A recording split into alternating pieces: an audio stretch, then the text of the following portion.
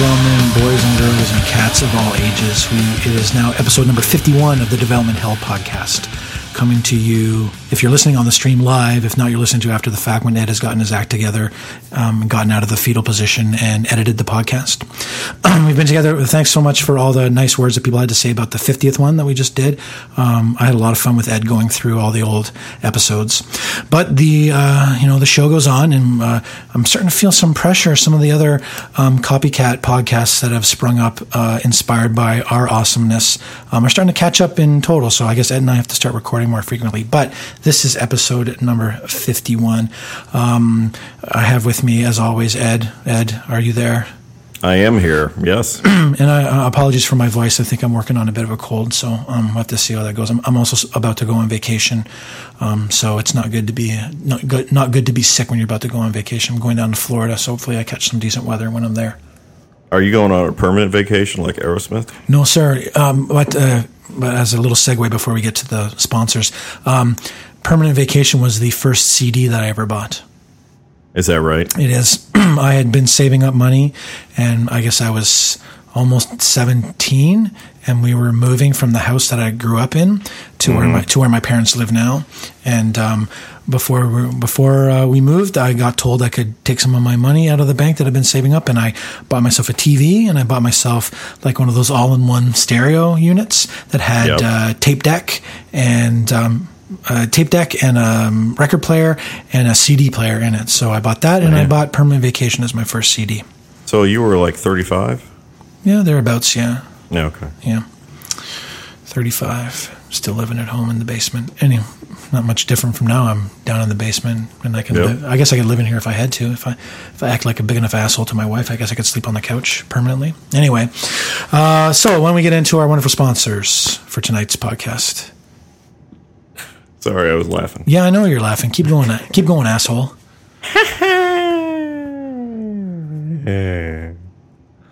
All right. So we've got a couple sponsors. And the first is a new sponsor to Development Hell, and that's offload.io.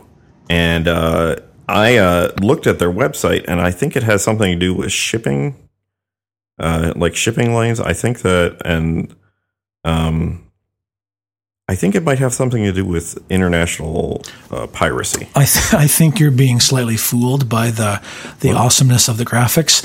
I think what offload.io actually is about people basically contracting and subcontracting out work. It's like kind of like a I'm trying to think of the best way to describe this, like a job board for electronic job board where you have some work that you need somebody to do, short-term contracts, or you're doing freelance work, you need some help, so you want to subcontract out some of the stuff that you're doing.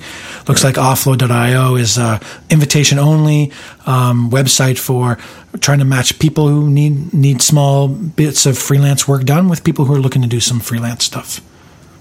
So it's brought to you by our awesome friend of the show, Lee Tenjum, out in I know he's out in BC. I don't think it's Vancouver. I keep wanting to say it's in the Okanagan Valley somewhere. It only means something to Canadians. Ed has no idea. It might as well be in outer space. But I do know Lee. He does Pancake app as his main gig, and he's trying to get this offload.io thing up and going. Yeah, and I think are all the jobs about pancakes? I don't know. It would be kind of cool if they were. Yeah, okay. Do you think there are pancakes in those boxes on the ship? Well, hopefully they're like vacuum sealed so that it lasts when you're on a slow boat from China. You know, it takes a couple of weeks to make it across the Pacific. Hopefully they'll still be fresh when they pop out of the seal. Do Canadians have their pancakes made in China, but they have their syrup like just tap a tree right outside? No, there's humongous tariffs on imported pancakes, so we make them all domestically. Oh, that's true. Yeah, isn't there like some kind of Canadian pancake content amount that you have to have? Yep, 2 out of every 5 pancakes must be Canadian. Okay, yeah, that makes sense. Yeah. All right. Yeah, so offload.io, you go there, you join this little club, and I think there's like a password you have, and like everybody wears masks. And it's like you took a taxi like way far out of the city, and you went to this mansion, and it says offload.io, and they ask you for a passphrase, and somebody gave you a passphrase, like it was written down on a piece of paper you found in somebody's coat, and you say it, and they let you in, and then it's just really weird, and you don't understand what's going on, and it's sort of like an erotic journey, but you don't know if you're supposed to be there, but everybody has a mask on, so nobody can see what's going on, and I think it's like that. Aren't you confusing? That sounds like the plot for Eyes Wide Shut. Yeah, that happens a lot, actually. Is that a movie that you and your wife like to watch all the time? We've watched it. I haven't watched it in a while, actually. It's a weird movie. Set that one up for date night. Yeah, we should have a date night. Hey, honey, let's watch the cool orgy scene from Eyes Wide Shut. Yeah. Let's watch this difficult marriage fall apart. In real time. Yeah.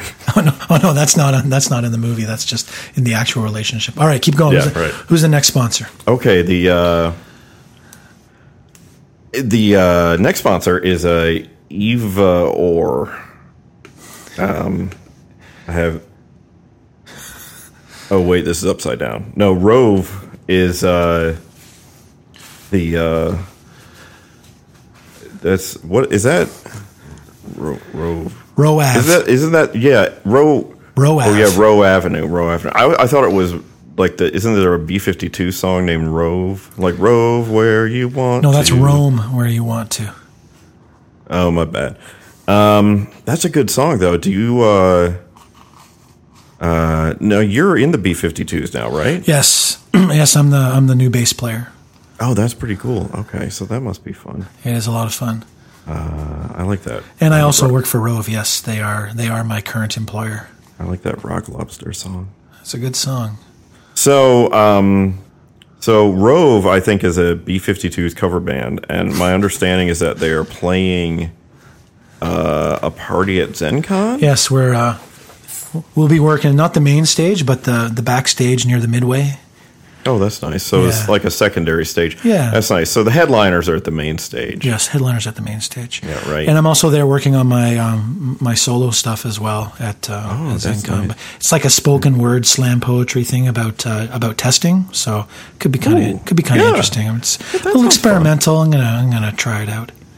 Yeah, that sounds like a good time. That actually would be an awesome presentation. Actually, to do slam poetry about testing. It would be different, and I think it's a talk I would only be able to give once. They come at you with facades. You can't test those.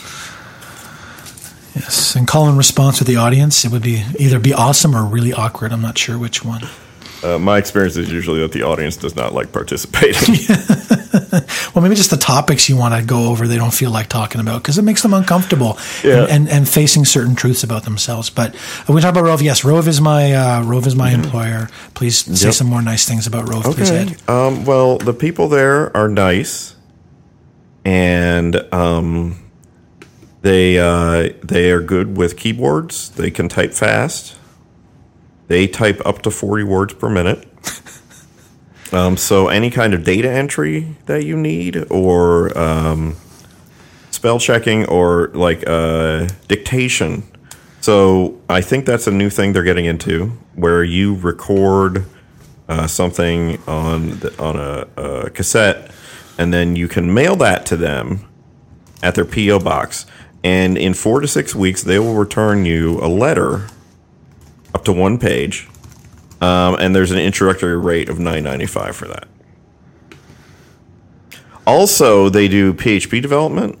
So if you have like a application and you're like, this is doing okay, but it could be better. We want it to be faster, and maybe people will stop breaking into it eventually, and things of that nature. And then you call in this team from Rove, and they come in with their typewriters and their punch cards, and they type things up, and then they get out the punch card things, and they get the punch card stuff, and they put that into your computer in the slots. Everybody knows, computers have slots, and you put the cards in there, and then that optimizes the refactorability of your application. I had a hard time finding the punch card reader to micro USB adapter. It was pretty hard. Yeah, it's that's the kind of special hardware that you get with Rove. They bring their own punch card reader, They have their own they have a truck that has like 4 20-inch CRT monitors on it, like on a flatbed. And they just come in and they work. And they just work outside. It's kind of weird, actually, because they stay out there like overnight. So they'll be there for like 2 weeks. And then they sort of set up a pup tent at night to just kind of be shielded a little bit from the elements. Anyway, so they're really, really good with PHP and also dictation. So if you have needs in either of those areas, you should talk to them. And yeah, if you have extensive handwritten notes that you need transcribed, hit me up on Twitter, and I'll hook you up with a promo code. They can handle that for you. All right, so enough about our sponsors because we've blown through their money already on strippers and steak. So let's get on to the reason why we have the show today. So today our extra very special guest is Dead Lugosi, otherwise known as Margaret Staples. Sorry to make you mute yourself for so long, Margaret. That's all good. I know you're probably unintentionally funny, as I like to call it. So we have Margaret on the show. I'm trying to think about why, because that's always the It's cool. Ed and I got together and made a list before you got here. I know I was a little bit late. I'm just trolling. Margaret is going to be appearing at my awesome PHP centric conference, True North PHP. She will be talking about Sensio 2. Oh, sorry, Symphony 2. And like all the guests that we have on, Margaret has a very interesting life. So we're going to force her to talk about what she does and just her thoughts on everything. Like we told her, it's pretty freewheeling. So we're just going to get right into it. Let me go look at the notes here. So as far as I can tell, based on your when I do a little bit of stalking / research, you are big on game programming. So are you talking like desktop games or mobile games, or we're talking web only? Like what's your preferred platform under which to develop games? Well, I personally really enjoy writing big buckets of back-end logic, and then when I have to go make a UI, I kind of cry a little bit. And it's not because I don't like making visual things. I enjoy making visual things a great deal. It's just such a huge gear shift, and the demands for doing front-end stuff is so very different that I hate switching focus, and that's true for all things. I think I'd probably be really happy if I could just do one thing really well for 1,000 years before I had to switch, because I'm a control freak perfectionist like that. But given my background in web development, that's mostly where I've stuck. But one of the cool things about working with other humans is in addition to making the game I'm working on right now, I'm making the back end and I'm making a web client for it. But I'm also making an API that somebody else is making a Unity front end for it. So even though I have the limitations of how quickly I can learn things, I can package it up in such a way that somebody else can make alternate interaction mediums for it, which is very freeing, and I enjoy it a great deal. So why don't you talk a bit about the game stuff that you're working on? Oh, I would love to. I am making this game. It's called Brunelleschi, Age of Architects, and it's a social strategy city builder RPG set in the Renaissance. And it's free to play and totally in beta right now, and you should go play it. And it's located at brunegame.com. That's BRUNEGAME.com. Please play my game. And it's really awesome in that it has a lot of depth to it. I don't know if you ever played any BBS games like Legend of the Red Dragon or any Trade Wars, baby. Awesome. So you know how games back before they had a lot of emphasis on graphics, they would give you all this content depth, like lots of stuff you could do so that you could play with your friends for a really long time without stopping. Yep. Like years. Well, that's kind of what I loved about gaming, as opposed to just quick little reflex tests, which is fun too. It's just not how I got into the whole concept of gaming as an entertainment medium. So Brunelleschi is really much more about having a platform on which you can really dig in and play for a really long time without stopping.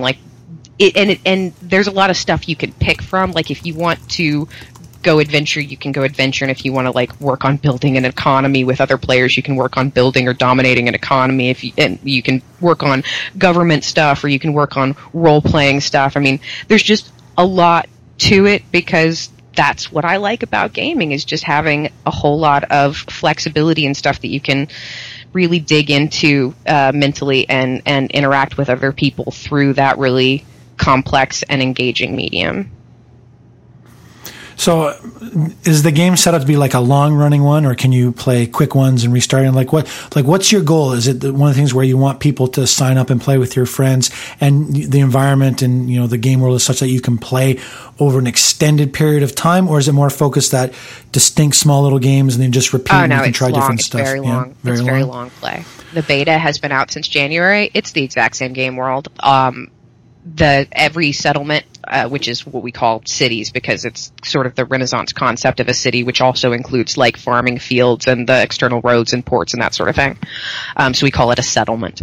But all of those are player built, and those take months and months to really build up a sizable. I mean, you start out with farms. If you want to start a brand new settlement with your friends, the first thing that you have is you have the Fields District.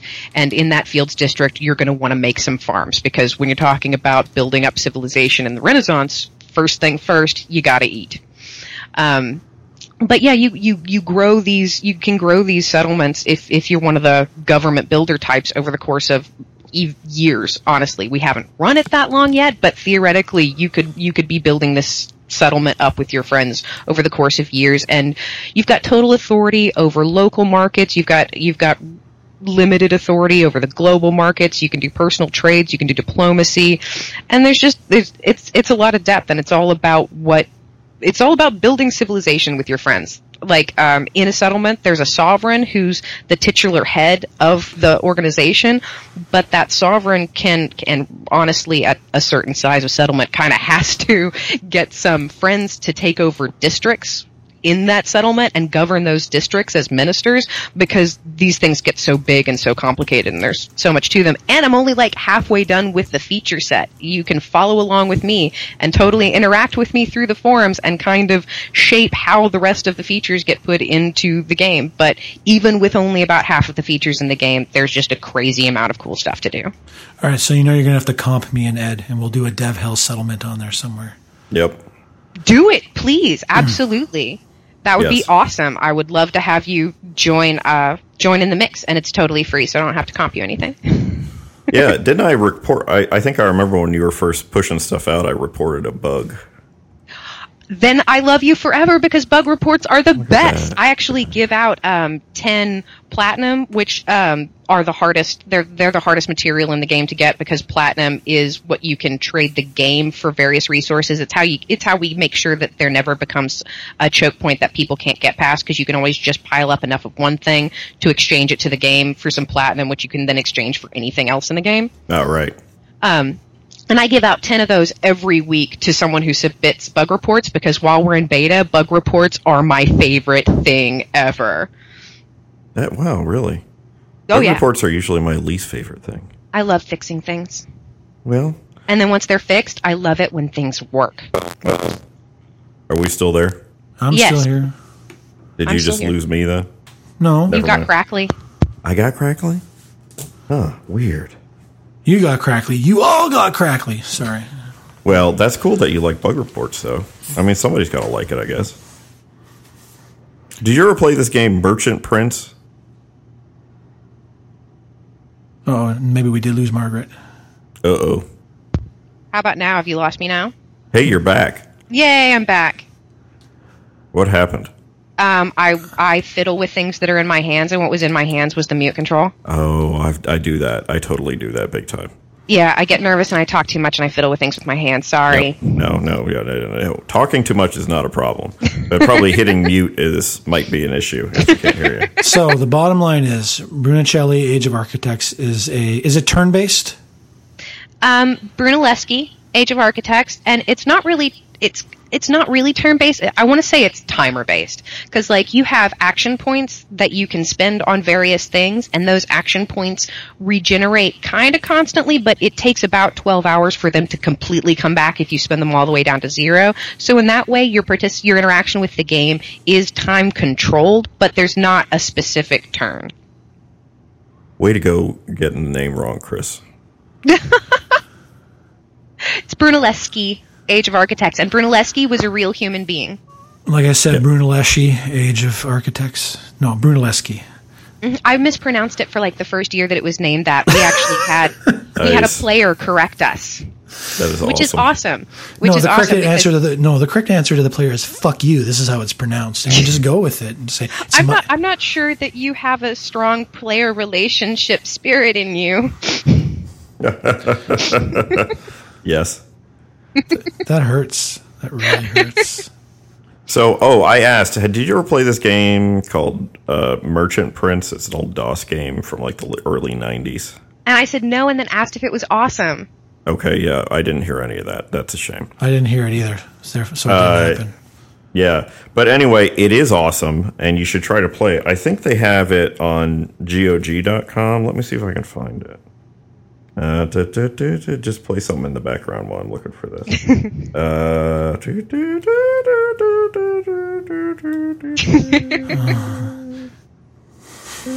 You should really make singing part of your presentations. I think it would add something.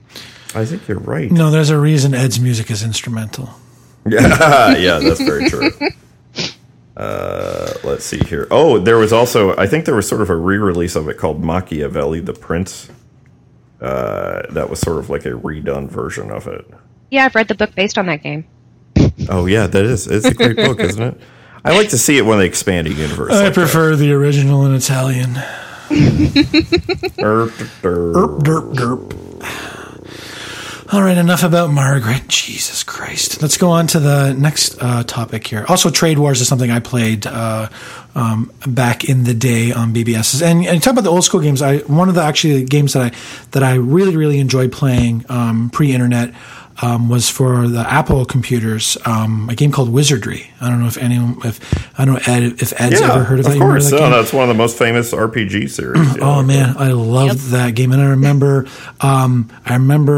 a buddy of mine who played it had this awesome like cheat guide but it was more like telling you where to find things inside the game, but not like you actually had to play out the game in order to win at it. So it wasn't like cheat codes that would give you. These people were smart who made the game, and they put cheat codes in there so you could like create ultimate characters and stuff. But you still actually had to play out the game. You couldn't give yourself like indestructibility or anything. So I remember he showed me the book, and then I remember finding there was a coupon in the back of the book so you could order another copy of it. So I remember I went to the post office and actually got a money order. And then like sent the money order away and waited like 6 to 8 weeks for this book to show up. And then I remember the book showing up and I was like, this is fucking awesome. And playing Wizardry with the cheat codes, it was awesome. So Wizardry is a cool game. I wonder if you could probably find it these days with an emulator to play. Oh, yeah, totally. Yeah. And they did a bunch of Wizardry games. Yep. So, I seem to remember like 3 of them or something, but this is there were at least 9. I'm pretty sure that I played an emulator of Wizardry 8. Yeah, because I'm trying to think. When I played it, it was like I was in like grade 6, 7, and 8. So that's a long, long time ago when I was like 12, 13, 14 years old. So that's like 30 years ago. So it was pretty awesome, though. Late 70s. Wizardry. I remember it had those neat like line drawing 3D graphics in it. Too. Yep. I mean, I think Wizardry today could be like a really awesome like mobile game. Agreed. Yeah, it could. You could do those kind of 3D line graphics wouldn't be too taxing for the Cray computer masquerading as an iPhone that I have sitting next to me. I have my iPhone 6 and I got a case for it too, so now it's somewhat protected. You're too tasking. Yeah, I know. I don't know what that means. I know. Anyway, yeah, I have a lot of video games and old computers. Yeah, I remember the episode where you talked about the emulation stuff was actually one of my favorite ones that we've done. It was good times. I'm looking right now, and I've got a bookshelf, and one shelf just has Intellivision games on it. Did I ever on that episode? Did I tell you what me and my buddies did in high school within television basketball? Did I ever tell you about that? No. Totally. Okay, so we can talk about just a little. Sorry, Margaret, just a little diversion before we get on to Strange Loop. What we used to do during the NCAA basketball tournament, a bunch of us would get together one weekend towards the end, not quite when it was the Final Four, but probably the weekend before that, and we would play out the NCAA tournament using the Intellivision basketball game. It was like a 3-on-3 thing. And so what you could do is you could actually set up teams and set budgets, and you could purchase players within the game. So we sat down and figured out that a 1 seed would get these many dollars and a 2, a 3, and all that stuff. So we could actually try to handicap the teams, and we would play out the whole tournament. Like stay up to like 3 a.m, fueled on like pop and pizza, and play all 63 games. Wow. Yeah. So you were like 35 when that? No, I was in my early 40s when I did that. Okay, that's cool. Yeah. So let's get on to the next topic. Other than Ed's killing me today. I think he's just giving it to me because I was late for recording today. A little bit. No, so the next thing we want to talk about was Strange Loop. So Strange Loop, for those that don't know, that's a Depeche Mode song, right? It is. Strange Loop. Crazy old languages. Strange Loop. And I was doing like Rick Astley type of hand motions and dancing in my Herman Miller Aeron chair while I was doing it. Actually, I'm still now I'm doing the hustle. It's actually kind of a scary visual. That is not what Dave Gahan video does. with this. No, not a chance. So Strange Loop is a conference that's I think this is the 3rd year that they've done it. I think third or fourth. Yeah. It's in St. Louis, Missouri. And basically, it's a conference that, and Margaret can correct me because she's actually been to one of these things, is about programming languages mostly, and not really mainstream ones. I mean, I know that the first time I ever heard of Clojure was from a presentation that Rich Hickey did at Strange Loop. That was recorded, and that was my first exposure to the genius that is Rich Hickey, and he continues to blow my mind with all his presentations, and I look at all the stuff and I'm like, yeah, I just do PHP. This kind of sucks, actually. So, well, you know. Oh yeah, what's he ever built? Yeah, Has he built a website? No, he just built the whole language, a Lisp language that sits on top of the JVM, and he built Datatomic, which is this cool little database thing. And now he's talking about transducers and that's all this other shit that doesn't matter when you're doing templates for websites. Not that I'm bitter. So, actually, that part sounds cool. So I know that you did a blog post about Strange Loop because yes, I do stalk our guests. So, yay! So talk to us about Strange Loop, like kind of your experiences with it, because to me there's kind of 2 stories, 2 parts to it I think are interesting. I think number 1 is kind of what you saw at Strange Loop, but I think for me, and the main reason to get you on here, actually, despite my proclamation of earlier ignorance, is about how you were treated at Strange Loop, which I think is the much more important story. Awfully. Thanks for coming. All right. Well, first of all, I want to mention that the only reason I got to go to Strange Loop is because they did these diversity scholarships this year, and I found out that they were doing this thing, and the whole reason that I am not at conferences 24/7 is because, well, I wouldn't be able to finish my game, and that would be a bummer. But also, I can't afford it. Mm-hmm. Now, maybe tomorrow, some 10 billionaires will each throw down $1 million on backing my game, and I will never have to worry about financial troubles ever again. But until then, I only get to do things that other people choose that I get to do, which can be a bummer. But Strange Loop offered these diversity scholarships, and I put myself out there, and I was like, hey, this is me. I can afford to help with none of this. Also, I'm disabled and have all these physical limitations, which you may very well find to be impossible to accommodate. Enjoy. And actually, what I heard back from them was, we really want you to be there. And that was the first thing that was awesome, was not just, we will see what we can do, but we want you to come to our conference. And then I was asked all sorts of much more penetrating questions about my physical condition and the very literal limitations that I have to deal with day in, day out. And then after I had done this email exchange with Bridget, who is amazing and did fabulous work coordinating this whole diversity scholarship thing, she got back to me with this list of offered accommodations which were so far above and beyond anything that I would have ever found within myself to ask for that I was just floored right there. And it really just kept being that level of them beating my expectations. When it was getting up to the date of the conference, she got back in touch with me. She made sure I had maps. She made sure I had contact information for her. She made sure I had contact information for other people who were coordinating. She made sure I had all the information about my driver who would pick me up at the airport and ferry me between my accommodations at the hotel and events that I was attending for the conference itself. And that was so amazing for me because being physically disabled, I deal with a lot of chronic pain. Things that are perfectly easy for other people to deal with are like climbing a mountain for me. And right. So just getting on a plane and going to a place that I'm not familiar with, filled with people that I don't know, and just putting myself entirely in the hands of strangers is a scary thing, but it was handled. Bridget handled the interaction with me so amazingly well and generously and thoroughly that I actually felt confident getting on that plane and putting myself entirely in other people's hands for a week. And then when I got there, it was just so amazing. I was treated so well. The people coordinating the event treated me really well. And I'm also going to say the people working, like, they gave a heads up to the people that were working at the hotel. They gave a heads up to the people that were working the Opera House, which was the event location for the conference itself. And all of the people working in those places, maybe St. Louis is just awesome, maybe just the relationship between the conference and these businesses were just awesome, but the employees treated me well. They checked in with me. Is there anything you need? Can we help you at all? How are you doing? How are you feeling? Can I carry that for you? It was just really above and beyond.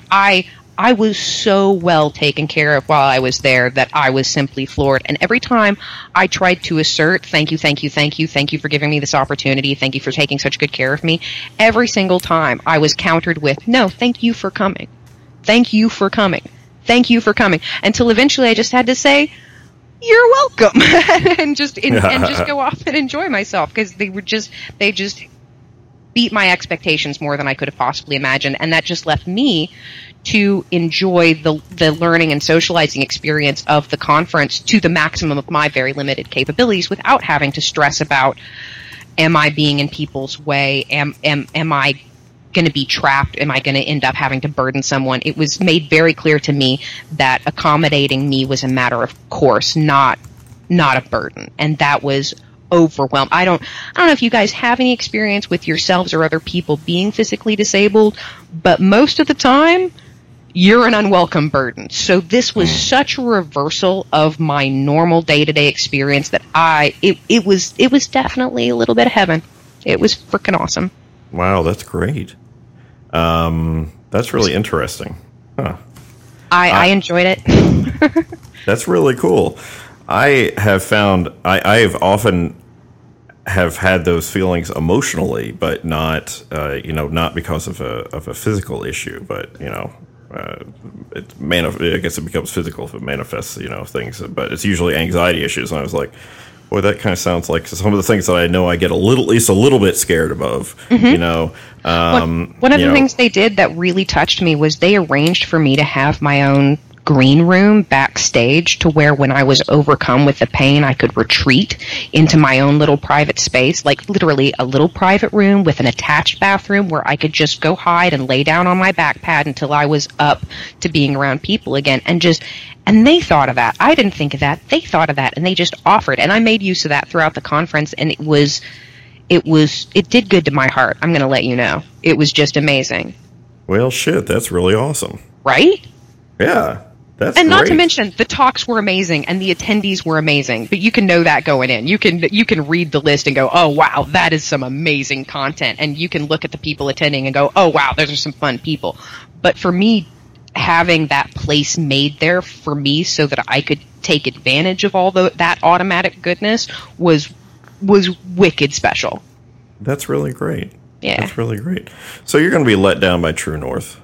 I don't think so. Chris has already let me know that he is personally going to chauffeur me around to make sure that I can get from point A to point B, which is pretty freaking special. Nice. Yeah. Do you think he's still on the call? I hope so. Why? Where else would I be? I don't know. I thought maybe you fell asleep or something. No, why would? Wow, that's nice, Ed. No, you just didn't say anything for a while. I'm just listening. It's again, this show's about the guest. It's not about me ranting and raving. I can do that anytime with zero audience. So the show's about what the guest says, and then me saying, "Oh yes, that reminds me of something about me," and then me talking about me. That is what the show's about. Me, and more about me. Enough about me. How do you like my dress? Yeah, exactly. That's from an old. I remember years ago, back when they still actually had the Yellow Pages, and it was actually a big deal. They used to have television commercials about the Yellow Pages, and then one time they had some people there, had a whole bunch of people at some party, a bunch of really like self-absorbed people, like, oh, my second Maserati's in the shop, and this one woman's talking to someone, says, well, enough about me. How do you like my dress? And then they stop everything, and then they put on letters on the thing, bing, vanity cases. What? Vanity cases. People who are vain. The person talking not be dress. I get you. What's that have to do with the Yellow Pages? Yellow Pages, you could find things. So they're saying you want to find vanity cases. Like you want to find somebody who's vain? Oh, Edward. What's going on? Like vanities for bathrooms? That's what I thought you were talking about. I haven't seen one of those in like a million years. But yeah, back when I lived in Texas, basically every adult woman I knew had one of those things. Yep. And they would say things like, I have to put my face on, and then they would grab this little case and they'd go off to a bathroom. And so I just imagined as a child growing up that they had faces in there. Yeah, it's skinned off other people. Totally. Who was the guy who did that? Was that Ed Gein?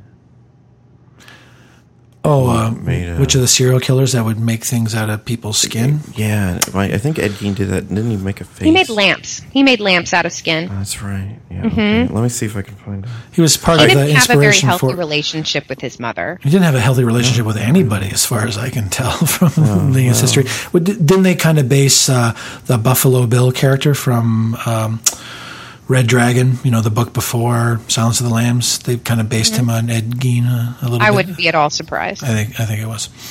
But Strange Loop. It's one of those conferences I've looked at that always looks like it'd be really out there and covering a bunch of stuff that is actually extremely different from what I do in my own day-to-day work.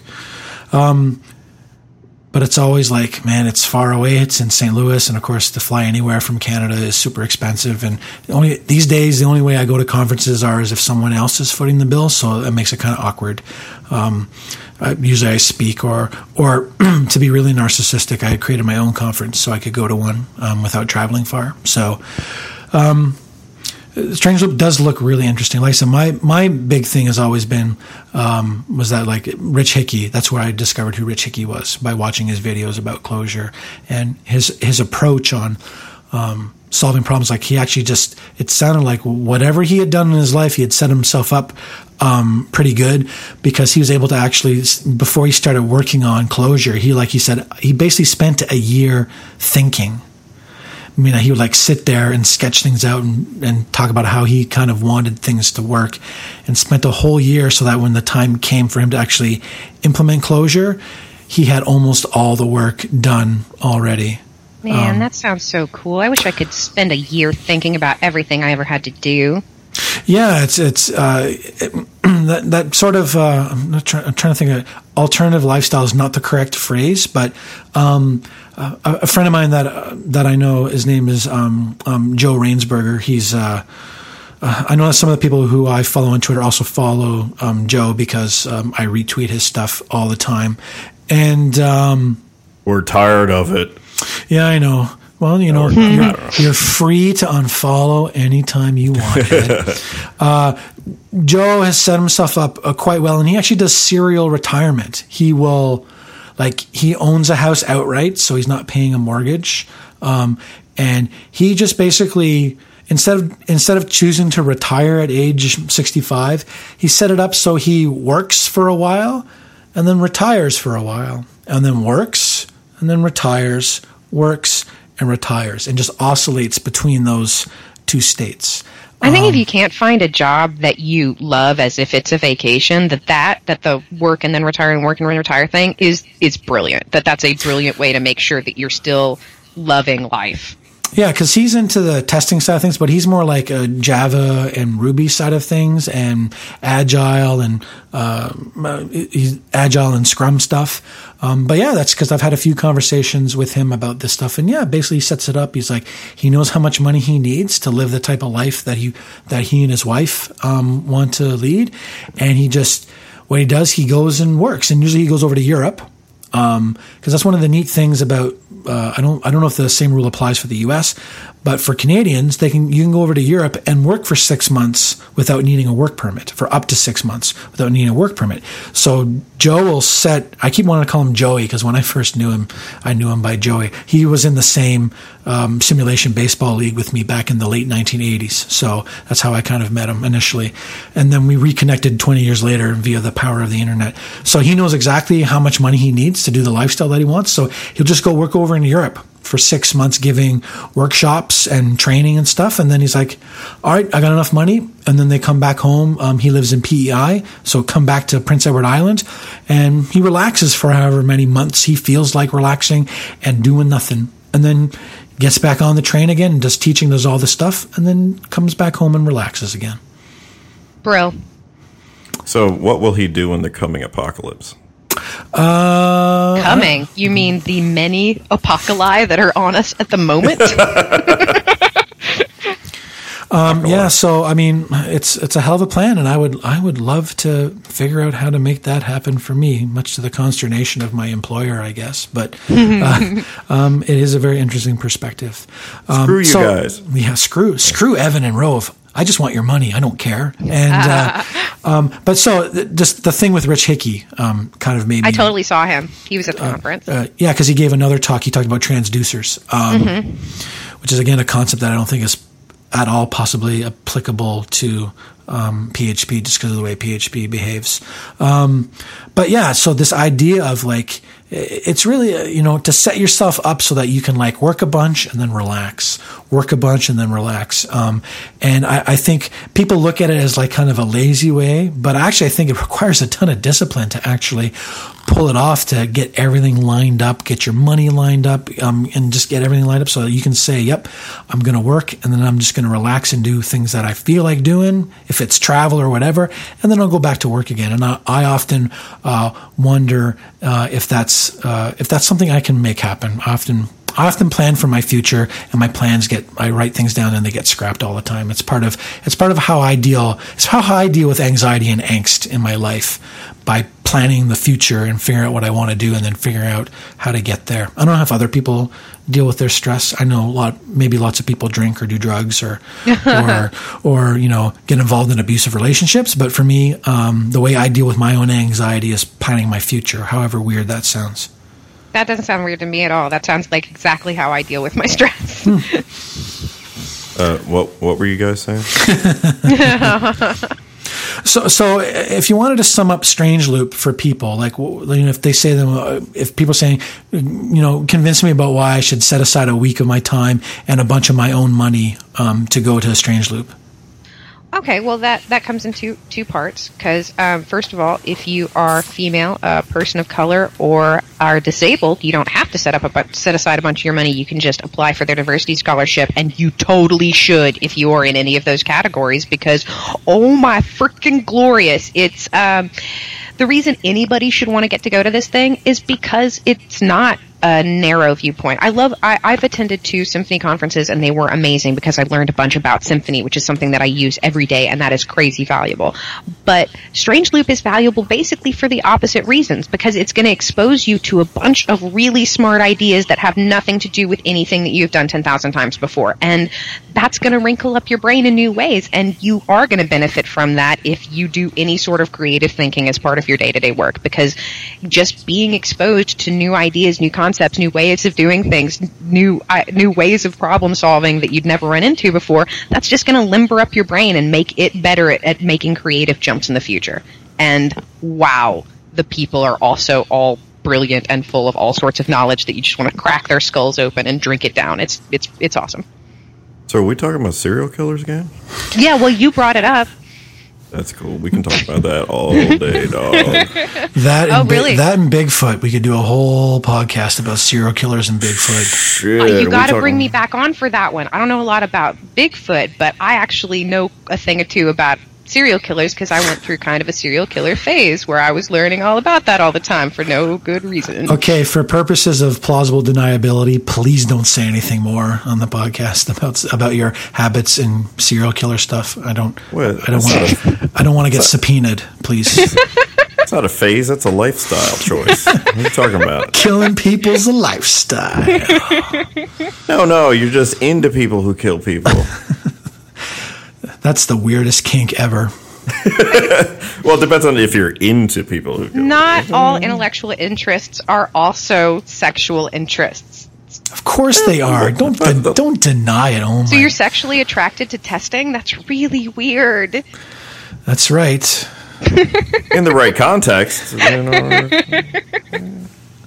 How could I have kept at it for so long if that wasn't the case? Okay. I guess whatever works for you, man. Like with everything else now, I'm getting desensitized to a lot of test cases. It's got to get more and more extreme with every passing day. Oh, man. You sound like... Do you ever see... Well, if you haven't seen it, this isn't going to make any sense, but there's this... there's a really good documentary called Beyond the Mat about professional wrestling. It genuinely is interesting, I think, even if you're not into pro wrestling. It's actually pretty darn interesting. It's old, so I mean some of the things have changed and stuff. But like they have a fairly long segment on Jake the Snake Roberts, who you may remember from the 1980s, the very famous wrestler. Yes, Jake the Snake. Yep. And it is about the most depressing thing you're ever going to see. And he goes on this rant like about how marriages fall apart because he's on the road all the time, and it like keeps upping the stakes, if you know what I mean, and shit like that. And he's like. Have you seen that Darren Aronofsky movie? It's kind of like that.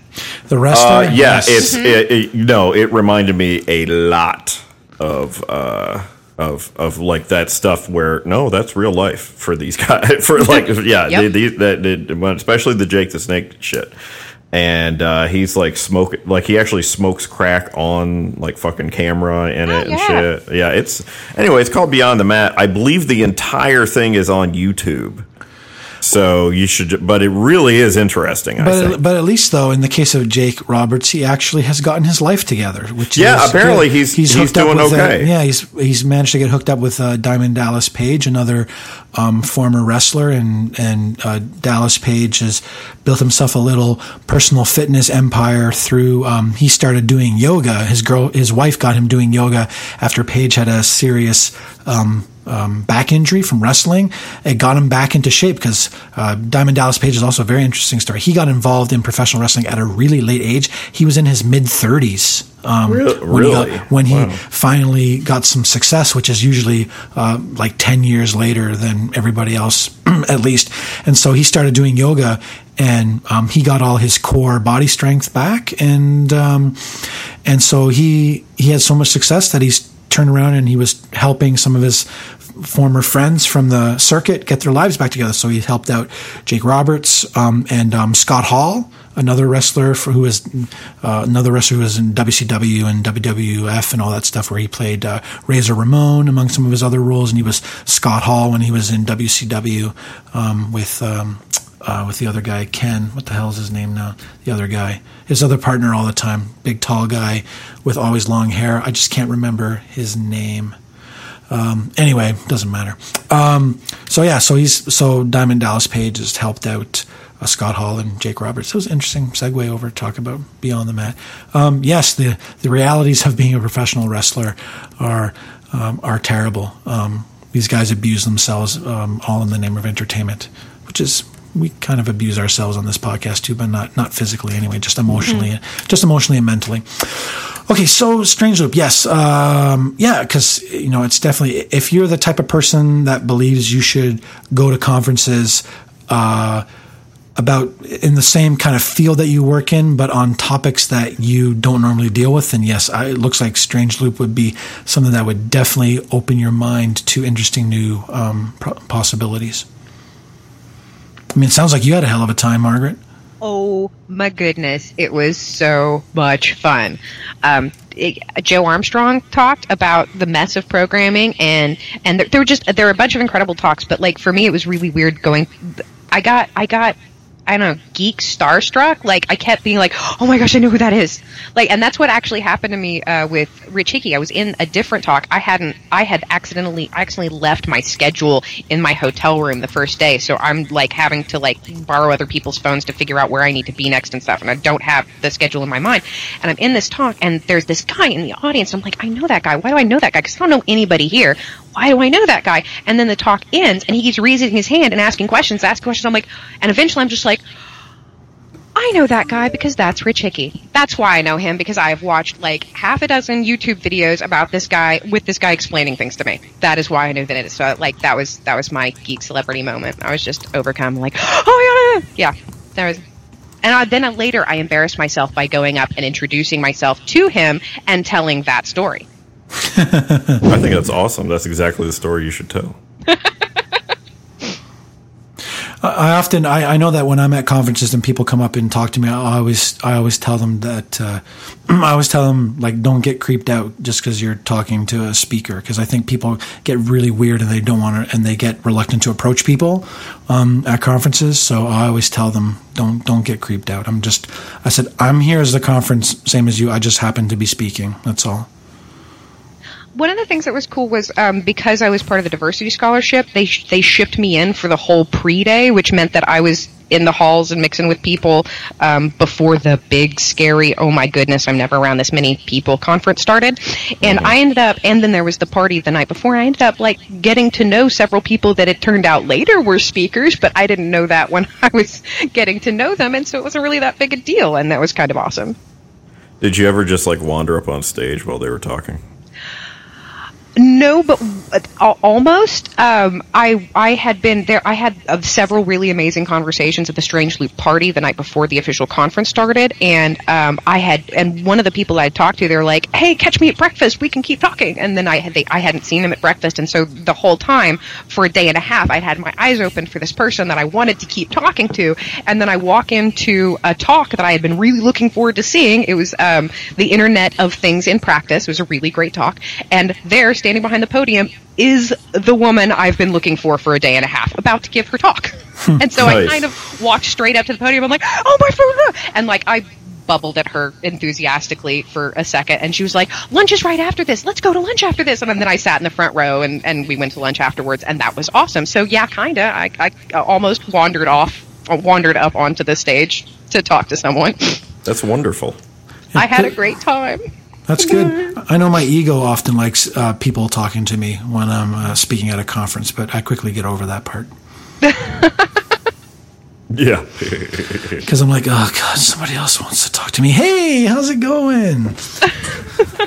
You got to bring your A game, dude. That's right. I try to bring my A game all the time at conferences. I just realized, Ed, I was thinking about this the other day. I think I'm coming up very soon on having given 100 talks in total. Wow. I think I'm very close to that. Ugh, that is so boring. Does that mean that you're about to be syndicated? Is that how that works? Yeah. No, if I'd recorded all of them, yeah, I'd be syndicated. It means maybe I need to stop talking at conferences, I think is what it means. It's starting to cut into my Magic gaming, so I'm not sure anymore. Yeah, right. You should just tour the circuit. That's right. We're going to do the Catskills next year. All right, so we're looking to think. Oh, one more. So talking at True North PHP. Yes, for those who aren't sick of me talking about it yet, my wonderful PHP-centric conference, True North PHP, is coming up in a couple of weeks. Actually, just a month and a bit, I would think. What day is it today? The 2nd? It's the 1st. Is it the 1st of October today? I'm sorry, because my calendar still is on September on the wall. Yes, November 6th, 7th, 8th. If you are in the greater Toronto area, or are within, I don't know, let's call it 4 hours drive of Toronto, you should come to my conference. It is the only PHP-centric conference in Canada. If you're in the West Coast, fly on out. Tickets are still cheap. We just ended our early bird, so ticket prices have gone up. You can check things out at truenorthphp.ca. 3-track 3 tracks of awesomeness. We treat our speakers really, really well, as Margaret is going to find out since she is going to be speaking. It's quite a small conference. It'll probably be close to 110 to 120 people, plus our speakers. So, third year that I've been doing it. Things were looking kind of dire early, but a few sponsors have stepped up to smooth things over. So, I won't be having to sell any of my magic cards to cover overruns. So this is good. Thank God. This is good. Thank God. That's right. And I'm looking forward to seeing a bunch of my friends and making new friends, and just watching people get knowledge dropped on them, which is always fun. That's the reason I like doing these things. Is I know people have talked about this. There's the dark network of programmers, which are I think if you look at them. What would you say the percentage of people of like working programmers that go to conferences and like participate in the communities surrounding their tools of choice? What would you think it is? 1%? 2%? Think it's higher? Think it's lower? I don't think it's. I think it's 1 or 2%. Yeah. What about you, Margaret? What's your guess? I don't know. Well, it's okay. You don't have to have an answer. Well, yes, you do, but you don't have to have one. So, figure it out. That's right. So, I mean, it's interesting when I think about I pour all this energy into community outreach and conferences, both organizing them and speaking at them, to try to reach a really narrow group of people. I don't know. It's 1%. All this work for the 1% elite of a particular community. I often wonder. I struggle to figure out good ways to engage more people, to get more people. I guess it comes down to like caring about the craft of doing the job of I mean, for me, programming is a career for me and something I enjoy doing. And I know there are lots of people for whom the programming is just a job. They come in at 9, they leave at 5, and they're using their job to fund the life that they want to lead, which is fine. Absolutely nothing wrong with that job. For those that want more, that's where getting involved in the community and conferences and stuff, I think really kicks in as a way to kind of make yourself better. I think it would be extremely difficult to kind of level up your skills as a programmer without being in contact with other people who are looking to do the same thing. I guess it's hard for me to say because I have had so little exposure to programmers who are not active, self-identifying members of the community, of the greater community. And once you're talking about somebody who self-identifies as part of the community, you're talking about someone who enjoys learning new things, who enjoys connecting with other people in their industry. And so I've gotten a very skewed view. I went from not even knowing that there was such a thing as a community to basically having that be my main interaction with other programmers, because I don't have a job. I have a bed that I am confined to and a laptop that allows me to contact the outside world. And so I don't know any workaday programmers. I don't know anybody that programs because they punch a clock. I only know programmers that are a little bit passionate about it. And so that totally skews my view of the world. That's interesting. I mean, I've worked with people for whom programming was just the 9 to 5 thing. And didn't even, wouldn't touch a line of code outside of work hours, and didn't do personal projects on the side or get involved in stuff like that. And it always, it seemed weird to me because that's not how I am, because I enjoy this sort of stuff. So it always kind of made me feel weird, Yes, definitely. I don't know how I would talk to somebody who was just like, yeah, I code for a living, but I don't really care about it. I'd be like, how do you do that? Yeah, right. How do you stay up on your game enough to get better all of the time if you don't care about it? And they're like, get better all the time. And I'm like, we are aliens. I cannot communicate with you. Yeah. I think it's interesting because I think this is one of not a whole. Well, I guess I don't know. I guess I just see a lot of people who aren't, say, developers, who they have jobs, but they aren't necessarily particularly passionate about it, and it's something that they would do all the time anyway. I often don't see a whole lot of that, and I think one of the things I realize is that I feel really lucky that I get to do something that I enjoy doing, and I happen to live at a time that it's a valuable enough skill that people are willing to pay a decent amount of money for if you're halfway good at it. You know what I mean? Oh, heck yeah. Yeah. And I think people that are passionate about coding should remind themselves every so often how lucky they are to have a craft that they can be passionate about and be paid for, because that has a lot to do with the luck as to where you were born in space-time. Oh yeah, definitely, absolutely.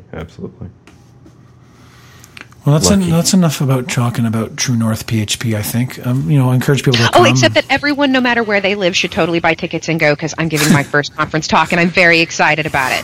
Yes. What are you going to talk about? I'm going to talk about the Symfony 2 framework, and basically I'm going to attempt to sum up everything that you need to know in order to develop with the Symfony 2 framework into the confines of my talk. Oh, that sounds interesting. Yeah, it sounds like a pretty ambitious plan for your first talk.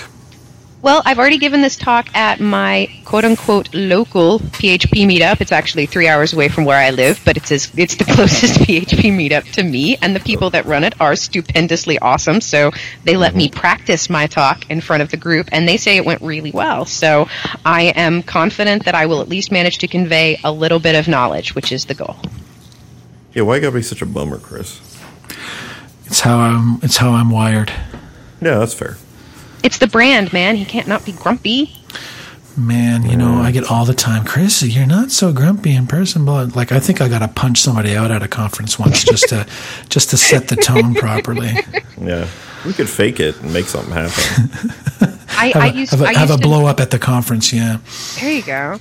I used to teach when I took care of kids back when I was more physically mobile. I spent a lot of time working with kids because I love that, because teaching people things that want to know things is an awesome experience.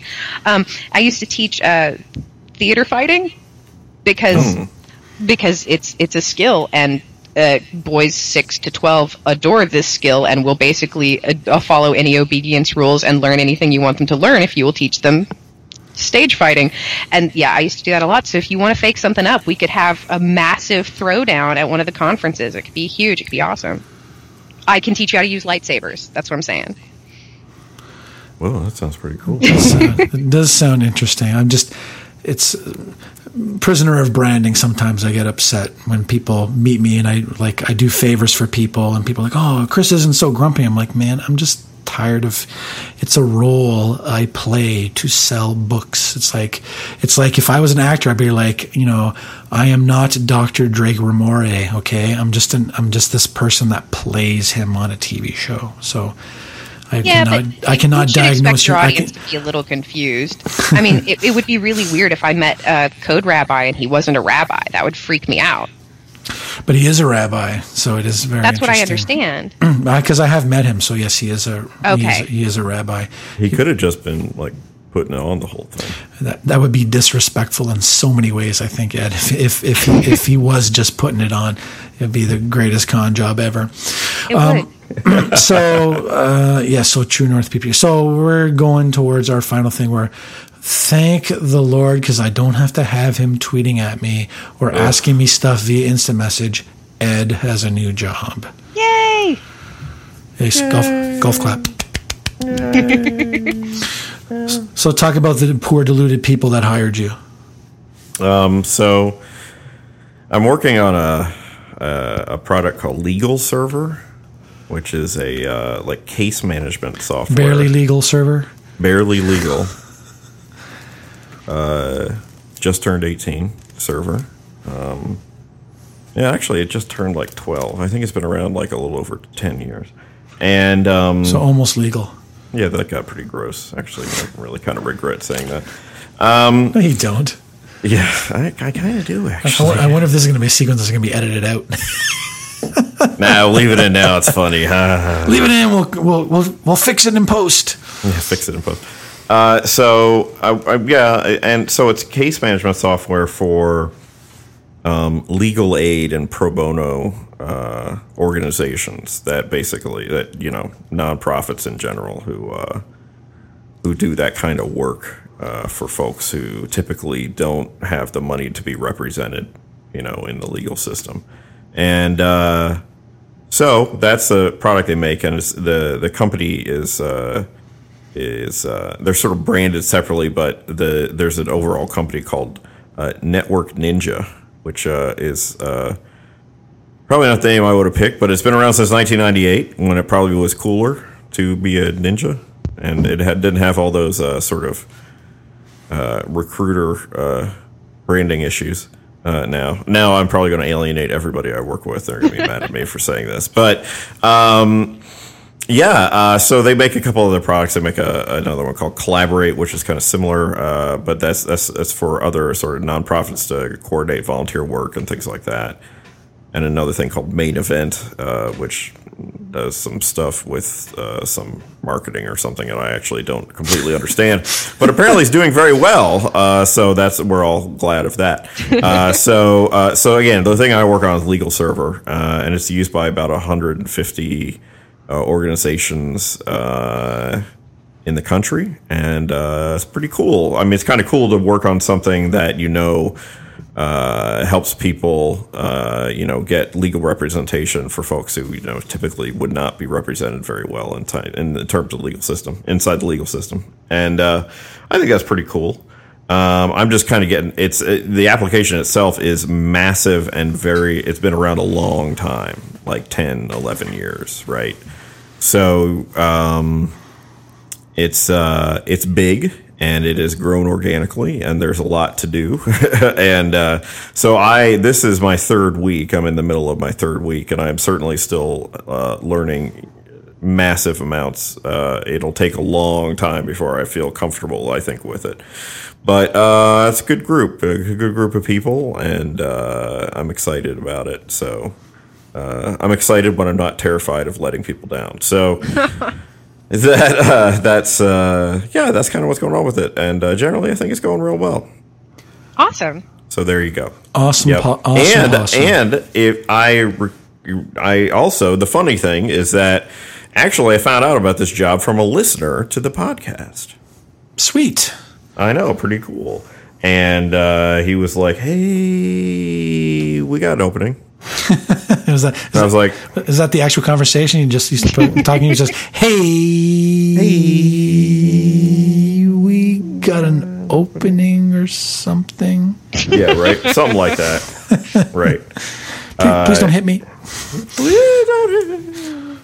So we're not on the same team. He works on Main Event, I believe, but yeah, a super cool dude. And it's really nice that we got to do all that stuff together. And so it's pretty neat that Ryan, why couldn't I think of his name? Ryan talked to me about it, and it was just like, I was evaluating a bunch of different possibilities, and he talked to it, and it just worked out. It was a good thing, and they're based in Chicago, so it's not super far away from me, but I still work remotely. So yeah. So other than that, it's kind of the same thing. I'm still working remotely, doing all that stuff. Have you been? Living the dream. I was going to say, have you been to the offices in Chicago yet? Nope. They tried to tempt me with Pac-Man last week.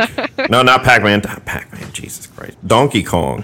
It's an important distinction. Yeah, it's a very important. I know these things. Jeez. Donkey Kong. I don't even. Pac-Man came out of my mouth. It's so embarrassing. Anyway.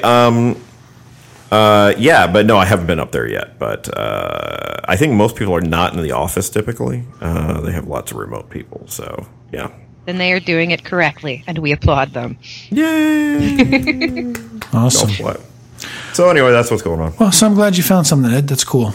Yep. Sounds like a good fit. As one last little aside before we wrap things up, when you mentioned about like a large application that's grown organically over time, there's a sci-fi novel that I read in the past, and I need to reread it because it was really good, by this author Werner Verge. I don't know if you ever heard of him. It won this book. It's called A Fire Upon the Deep, and it's a really weird, way out there sci-fi story. It also won the Hugo Award and the Nebula, which are awards they give out for science fiction books. And so one of the things it dealt with space travel, and also where a spaceship crash lands on a planet where the dominant species are like 3-headed fox dog-like creatures that communicate telepathically with each other. And so one of the storylines is that the fox things find out that there's some weird tech on this spaceship, and one of the factions, they're kind of stuck in almost like medieval times. So they find out, wow, they have these weapons that we can use to wipe out our enemies. So they're trying to get onto the ship and steal stuff. But there's a side thing to it, whereas they're traveling around. Where's it? Yeah, I think it's in this book. God, I hope I'm not confusing with another one that he did. But when they're traveling around, there's engineers on the ship that have to figure out the software, and the software is like centuries old, and there's different layers. And it's interesting thing is they talk about having to shift through the layers of the code to try to figure out how to fix things on the ship. Yeah, that's pretty accurate. Yeah. Yeah, kind of interesting. I know it's a Werner Verge story. I'm pretty sure it's A Fire Upon the Deep is the name of the book. But if I turn out that I'm wrong, we'll I don't know, issue a retraction. We'll fix it in post. I'll add a retraction and an apology to the show notes. But I know it's Werner Verge for sure is the author. I'm pretty sure the book is A Fire Upon the Deep. I know I've read a few of his stories. I may be mixing two of them together here because it's been a while. But yeah, it talked about the engineer trying to decipher the code. And I'm trying to remember, there's something where they had to where the engineers had to augment their intelligence to deal with certain parts of the code. I'm thinking like they could temporarily make themselves super smart, or conversely super dumb to understand how something is supposed to work in the code base. I can do that with caffeine and sleep debt. Yeah, well, yeah. It's funny. I find that I drink coffee out of habit. I don't find that I need a coffee to get going in the morning, which is kind of weird. Maybe I'm just not drinking enough coffee. It's probably what it boils down to. Maybe instead of a size latte, I need to have like a gallon latte in the morning, and that caffeine will get me going. It could also be because I'm 6'5" and 260 pounds. It takes a lot of caffeine slammed into my system to do something. Yeah, see, for you, a blood alcohol level of 1.0 is probably what you need to get drunk. I should tell when you're up here in a couple of weeks. I'll have to tell you my Amy Winehouse story. It might give you might give you a perspective on me and blood alcohol levels. But fair enough. Yeah, I'll share the story with Margaret too. It'll be our little special Dev Hell only story. Yeah. Although I think I may have told it to other people, but it is kind of interesting. But anyway, I think we've reached the end. So I think this has been episode number 51 of the Development Hell podcast. I'd like to thank our guest, Margaret Staples, Dead Lugosi, on the Twitters, if you want to start shouting at her, due to her association with us. So Margaret, thanks so much for setting aside some time to join us today. Thanks for having me. This has been a lot of fun. It's been super fun. I think it's been great. It has been good and makes me want to go to Strange Loop sometime. Yay! Yeah. We should thank our sponsors, too. Yes, please, Ed, thank our sponsors. I would like to thank our sponsors. Offload.io, which is this cool invitation-only thing, or you can request an invitation to get up on it. It's like a marketplace for designers and developers to find gigs and share things that they have for subcontracting, things like that. So that's a neato thing that you should get in there. Offload.io. You check that out. And then the other thing is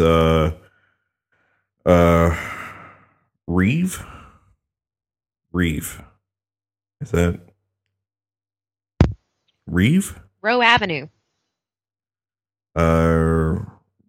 Roa.